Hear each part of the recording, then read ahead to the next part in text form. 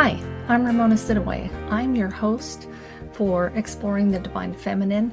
I explore anything related to the Divine Feminine within the context of the Church of Jesus Christ of Latter-day Saints.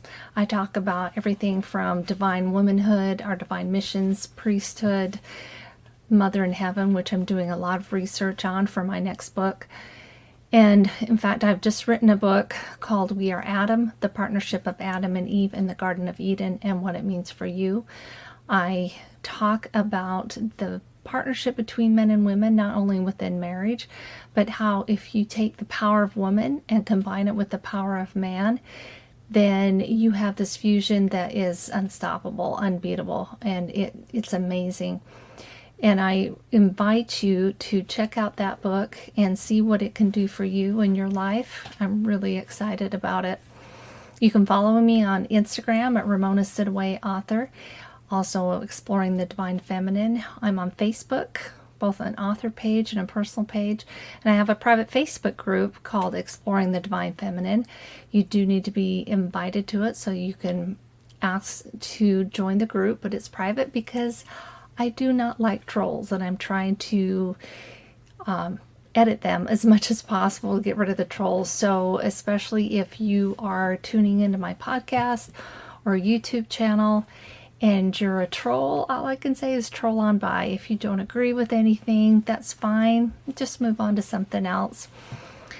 But today I wanted to discuss about holiness through our Gethsemanes. So it was in October of 1996, I lost my parents to a car accident. And this was extremely painful. It was one of the most painful experiences I'd ever been through. It was not going to be my last, but I felt very lost. I felt very alone, very abandoned.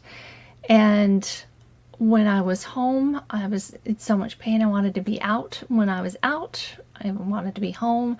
I'd be in the car driving, and I just felt like I was crawling out of my skin. And Neal A. Maxwell talks about this as that emotional pacing inside of your emotional cell, which I think is very apropos. And I was just going through so much pain and struggling so much because it just seemed like there was nothing I could do to escape the pain. So within that month of the next month, I was up early, mainly because I wasn't able to sleep, and praying a lot about what to do. And when I got off my knees, I picked up the current issue of the Ensign and I opened it up, and there was a reprint of Neal A. Maxwell's talk that he gave in the April 1990 conference entitled Endure It Well. And I knew immediately that this was an answer to my prayers, and I read it thoroughly, and I've read it many times since then. Going through this Gethsemanes that we have in our lives, a lot of times we do feel very much alone, and we feel like it's a time and a place where that people can't follow us, whether they want to or not. It's an experiences that we just go through, and people are not able to completely relate. Even if you're going through an experience that maybe a sibling's going through or a spouse or something, it's always going to be a little bit different for you because of your experiences, your lens, and things like that. So I think about this. So I call them the Gethsemane experiences because of sometimes the things that you're going through are too heavy for other people to help you bear. So let's go to those scriptures where Christ is after the Last Supper, and he is going to Gethsemane he knew it was time to perform the atonement. And we know the atonement occurred in Gethsemane and on the cross. It was finished on the cross. And in Matthew 26, we read, "Then cometh Jesus with them into a place called Gethsemane, and saith unto the disciples, Sit ye here while I go and pray yonder. And he took with him Peter and the two sons of Zebedee, and began to be sorrowful and very heavy. Then he saith unto them, My soul is exceedingly sorrowful, even unto death. tarry ye here and watch with me. And he went a little further and fell on his face and prayed, saying, O my Father, if it be possible, let this cup pass from me. Nevertheless, not as I will, but as thou wilt.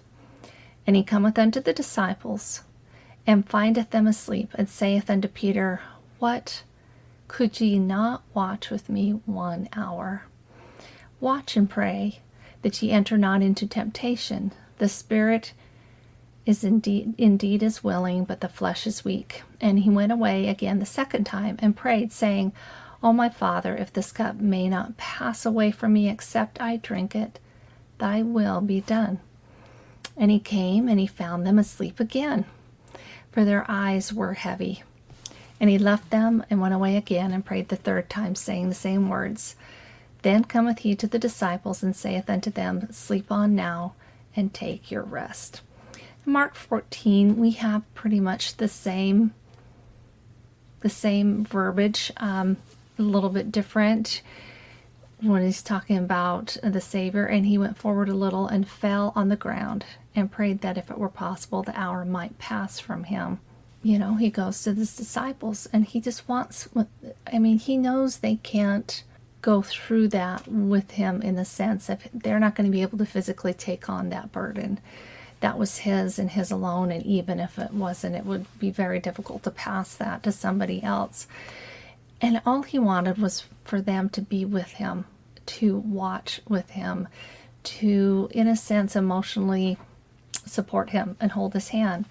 Now, what I find very interesting about this, in the Joseph Smith translation of Mark chapter 14, verses 36 through 38, it says, And they came to a place which was named Gethsemane, which was a garden.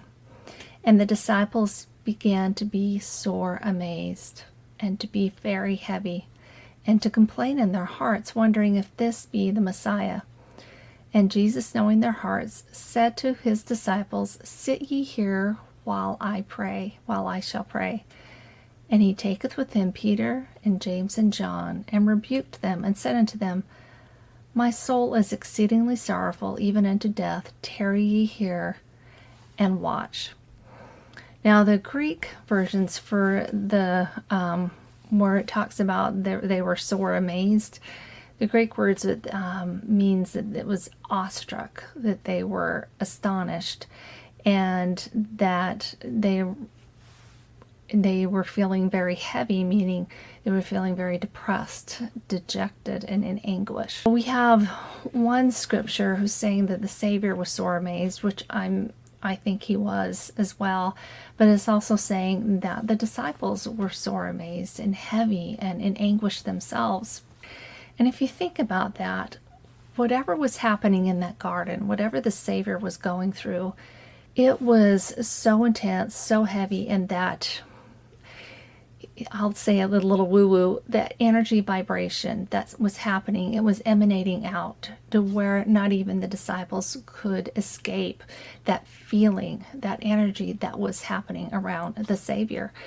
And it was putting them in anguish, and they were feeling so heavy. And it caused them to fall asleep. And I feel like they had to shut down. It's like their bodies had to shut down, because this was too much for them to bear. They were going through it. The Savior was going through it. But even then, it was so hard, that energy for them. They just were not capable, or it was very, very difficult. Now, at this point, all the Savior wanted was somebody to just stay awake. He knew they were tired, and I think he knew the effect that what was happening around him was having on them, but he still needed that support. He needed that sense of that he wasn't alone. Another instance that I can think of, I had a friend who, when she was, I think it was her first or second year in college, which is always difficult. That second year seems to be so difficult for college-age students for many reasons.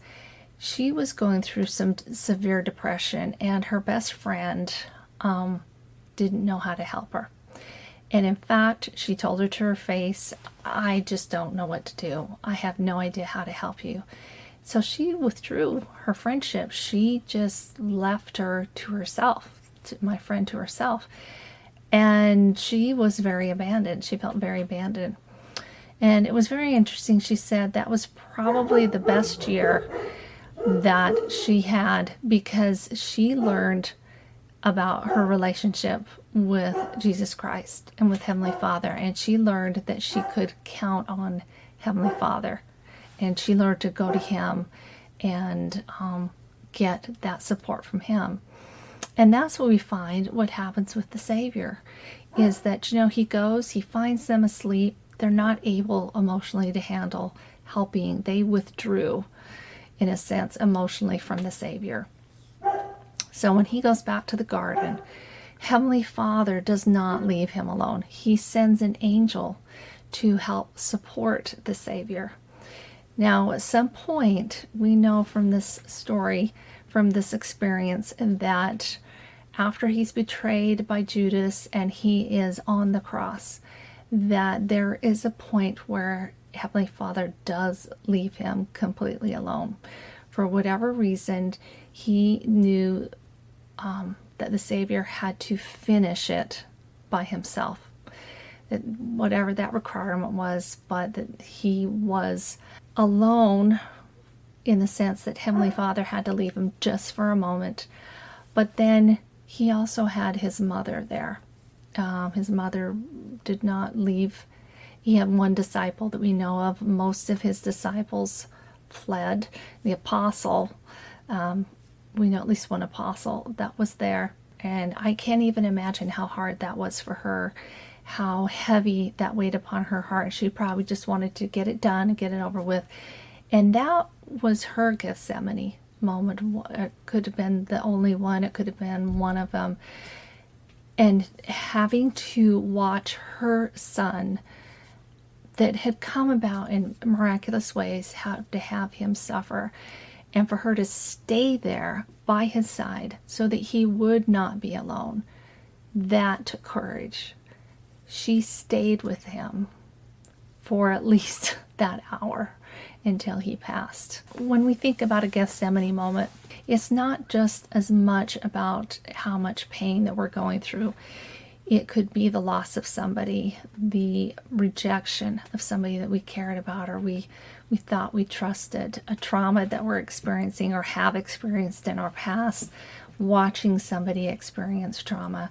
It could be a myriad of things, but it's not just the pain. It's part of it is that we want somebody to stay awake with us. We want them to just hold our hands and be with us for that moment. Just help those hands that hang down and lift us up.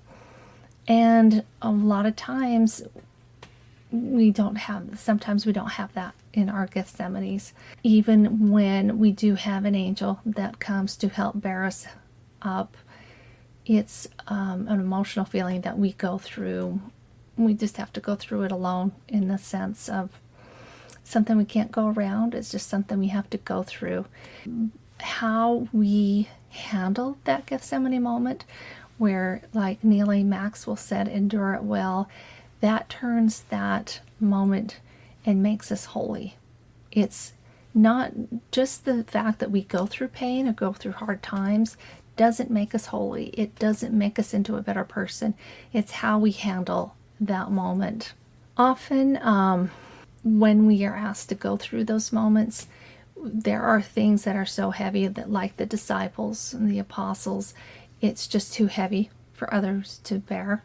They don't know what to do, and even sometimes they just don't want to go through that. It's too painful for them, and we don't want to judge them, because I think we've all done this to somebody else where they expected us to help them out, and for whatever reason we were just thinking about ourselves and we weren't there for somebody like we were supposed to be. Even if somebody else is going through it with us, they don't experience it in the same way that we do, because of our lens and our experiences, our relationships. We have a very different experience, and it's hard to share that emotional burden part of it. partly because it's not somebody else's to hold, if that makes sense. That's our moment. So Neal A. Maxwell, in his 1990 conference talk, he, when we think about enduring it well, it's like, well, what does that mean? What does that mean, enduring it well? He talked about, that pacing in our emotional cell. I mean, that's what it feels like. You just, especially in the beginning, you don't know what to do. You don't know what to do with that pain. You don't know how to set it down, if it's possible to set it down. You just know you want to get rid of it.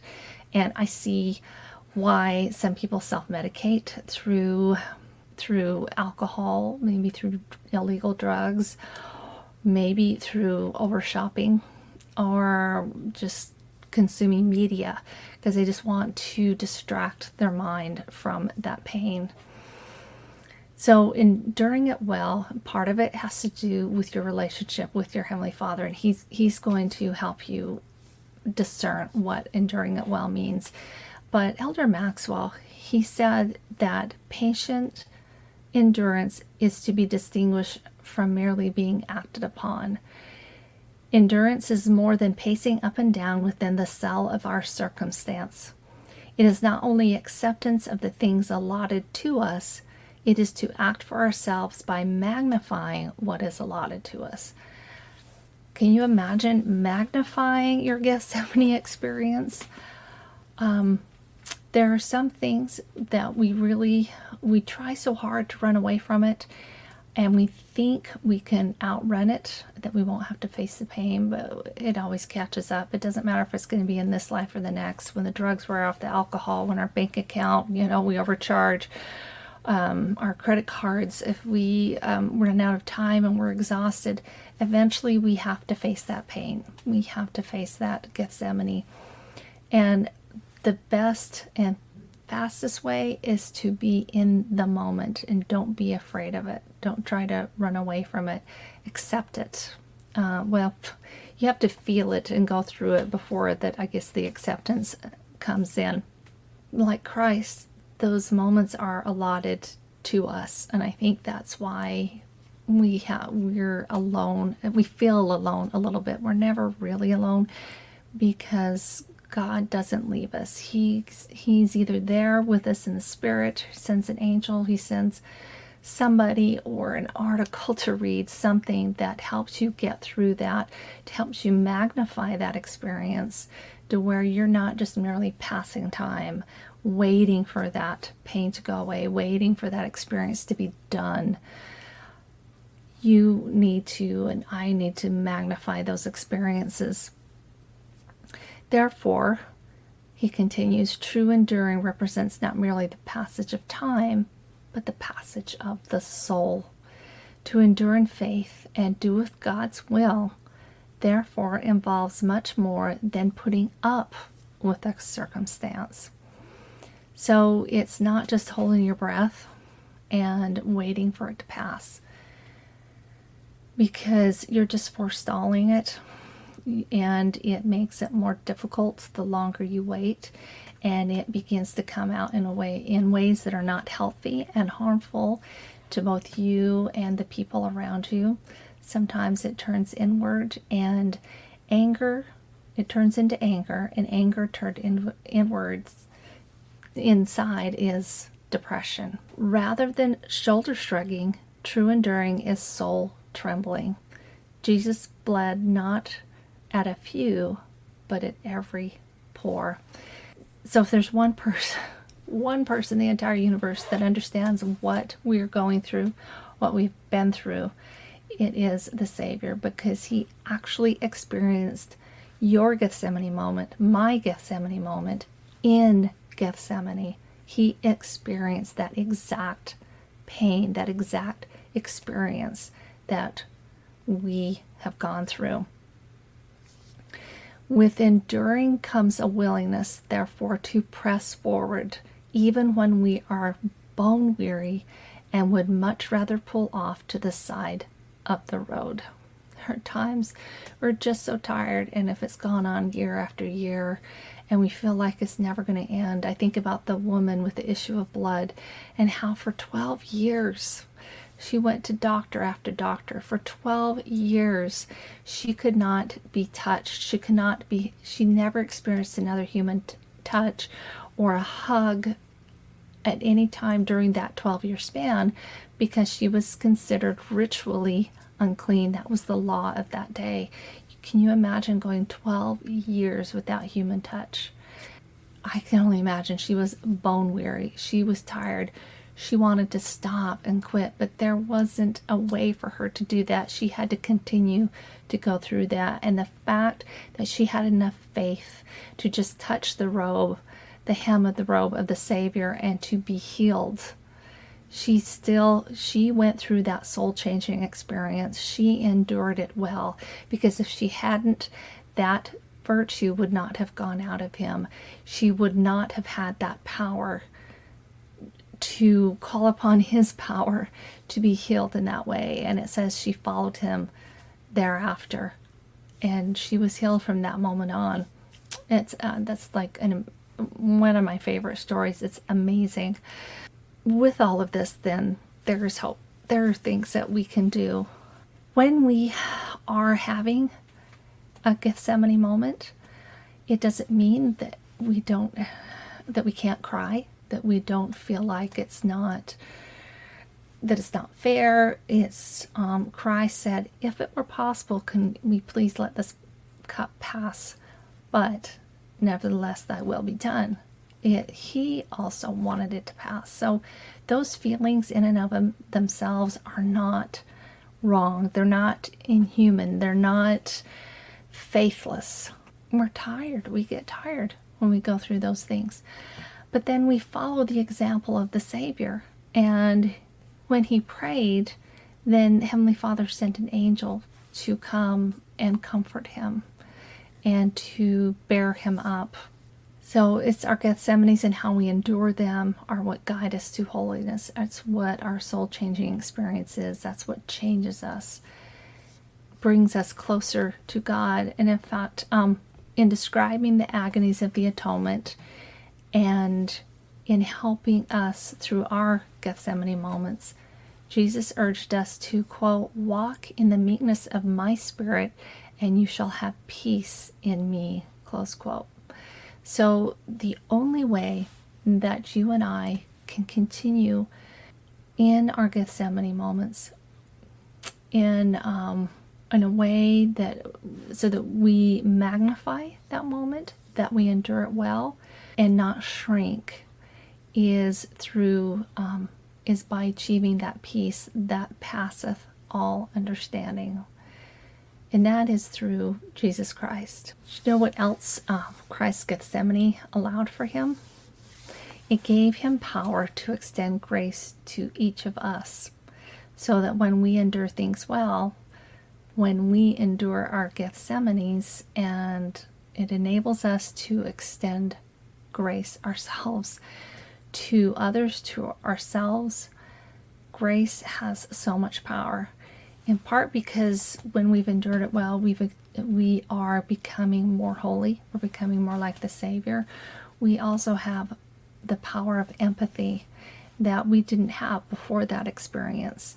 And even if we have not gone through the exact same thing, there's very few people that I know that lost both of their parents in a car accident. I do know of at least one other person, and she was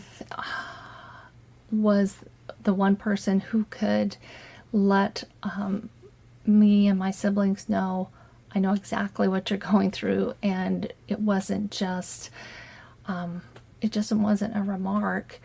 It was, she had lost her parents in a car accident as well. And so she, better than somebody else, understood that shock and that feeling of abandonment and that feeling of being an orphan, even though we were all adults, had children of our own.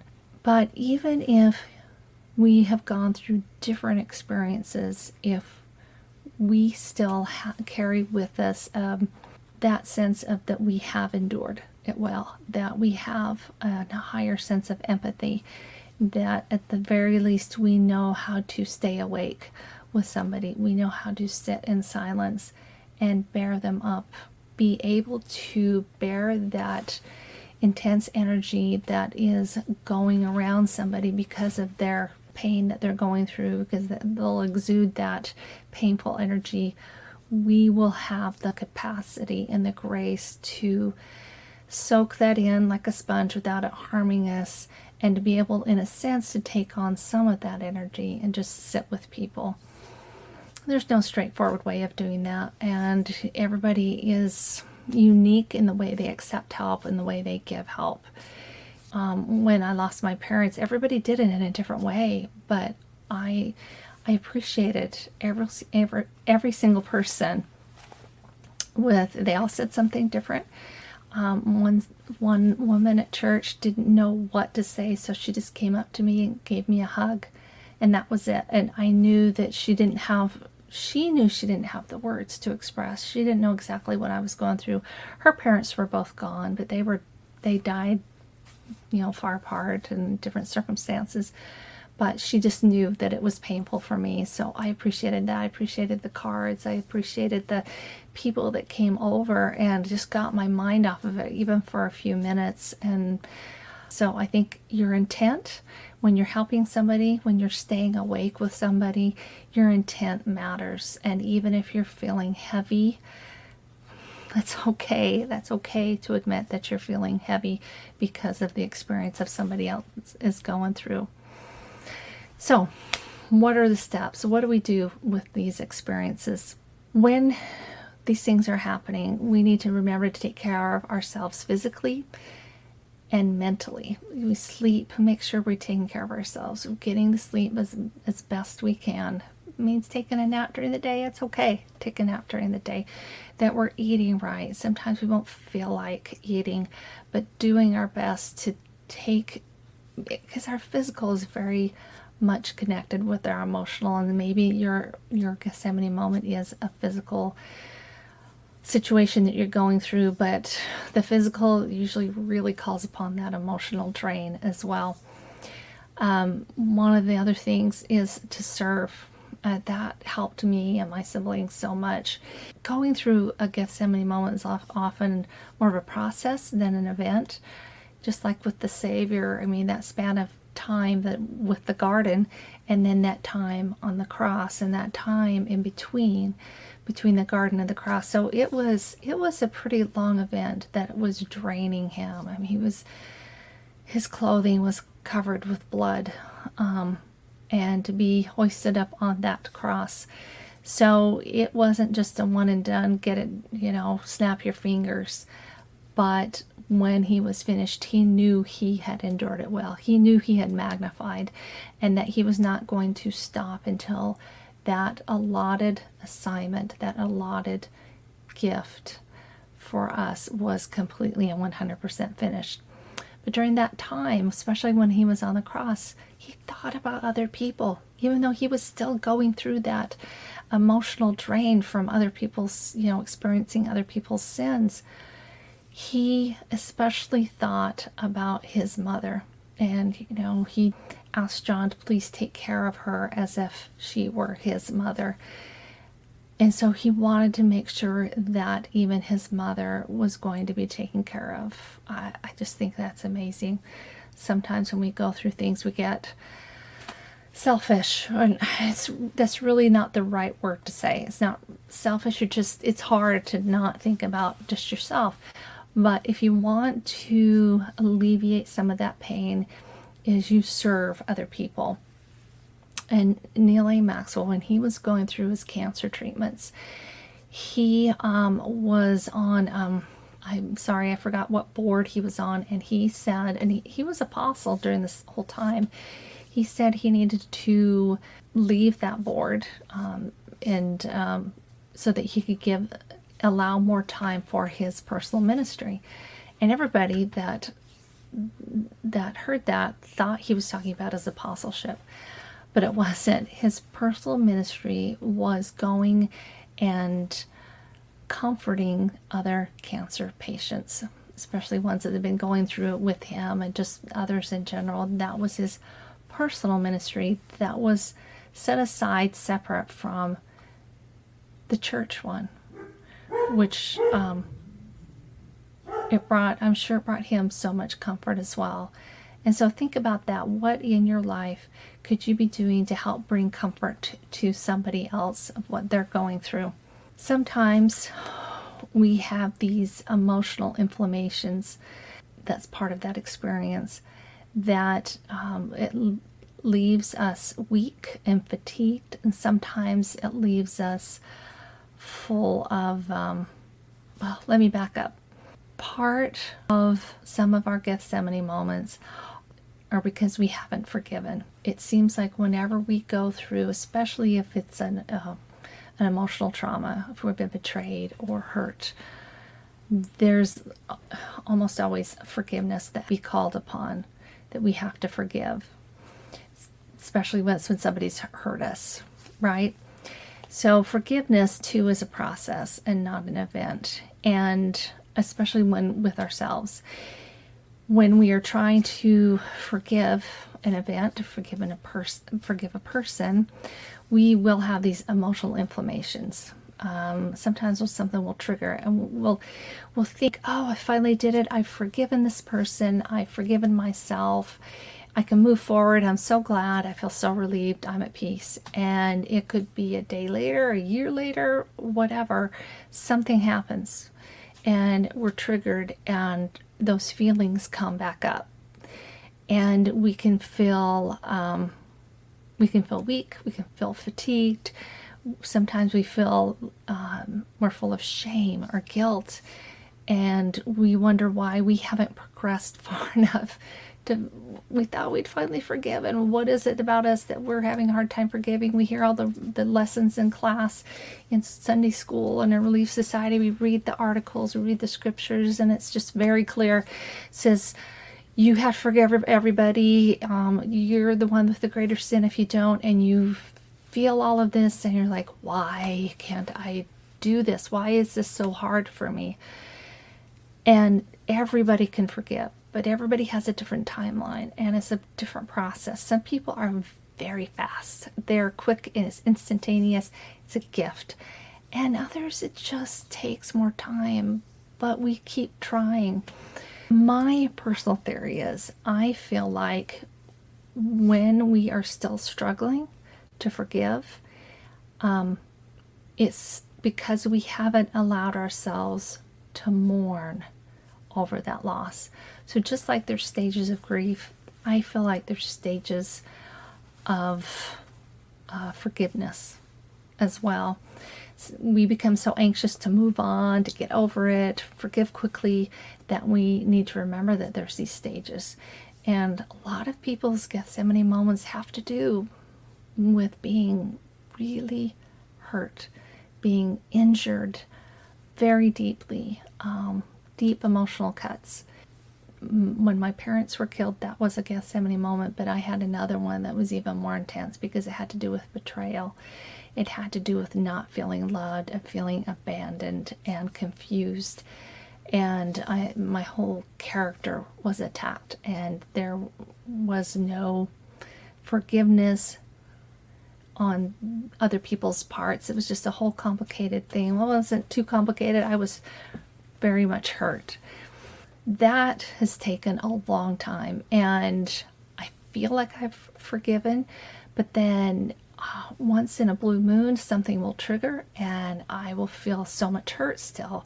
And I'll think, why am I hurting about this still? I've forgiven.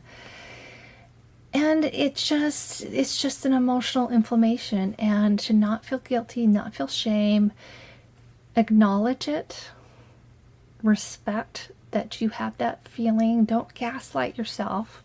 Accept that you're still mourning over a loss of a relationship, a loss of the way you thought your life was going to be, the way you thought your relationship was going to be, or the way you thought your relationship was, whatever that loss is. It's okay to feel that anguish, and it gets easier. It gets so much easier as you go on. But if you feel like something, say you're right knee deep in the middle of something right now, and you feel like it's too hard, that you are just not in a space right now to forgive.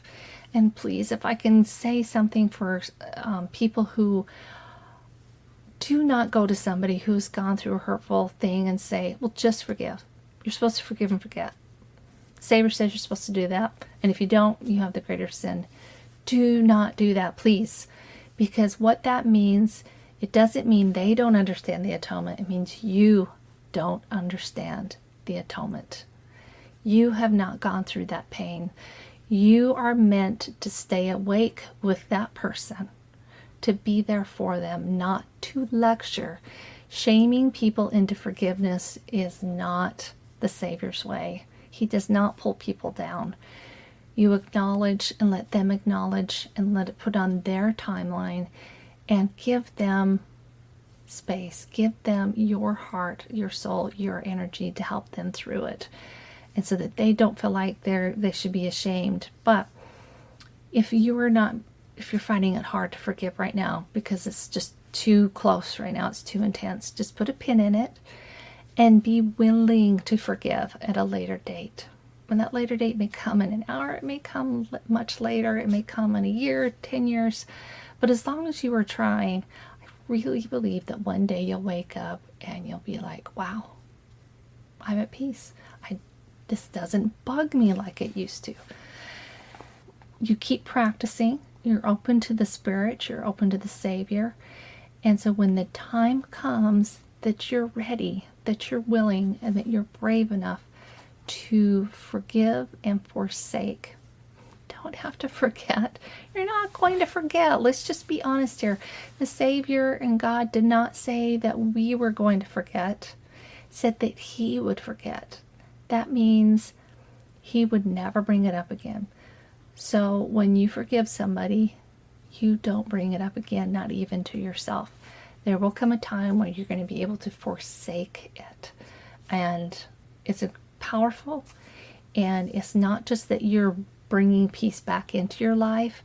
You have changed your soul so that you are now much holier than you were before. It's a wonderful process. It's a painful process. And yes, it's not easy for most people. And I envy those that it is a huge gift for. I just want to close with, I'm so grateful that you have taken your time to listen. And that if you are going through that Gethsemane moment, I pray for you. I acknowledge the pain that you are going through and that it's not forever. There is an end, that there is peace, there is holiness at the end of that both you and I can endure it well. And sometimes it's minute by minute, hour by hour, day by day, and you just take those baby steps and you go easy on yourself as you are healing and as you are forgiving. But don't close yourself off to where either one of those, it's not possible for that to happen. So in closing, this last quote from Neal A. Maxwell.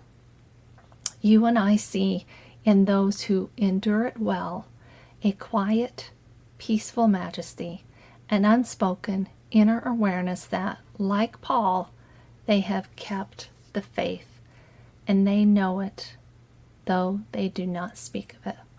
So I just pray that we can all endure our Gethsemanes well because of the Savior who endured the Gethsemane, so that we could find that peace, so we could have that healing, that we could achieve that holiness and that soul change that the Savior wants for us.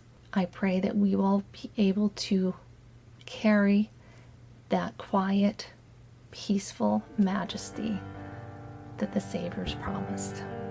Thank you and have a blessed day.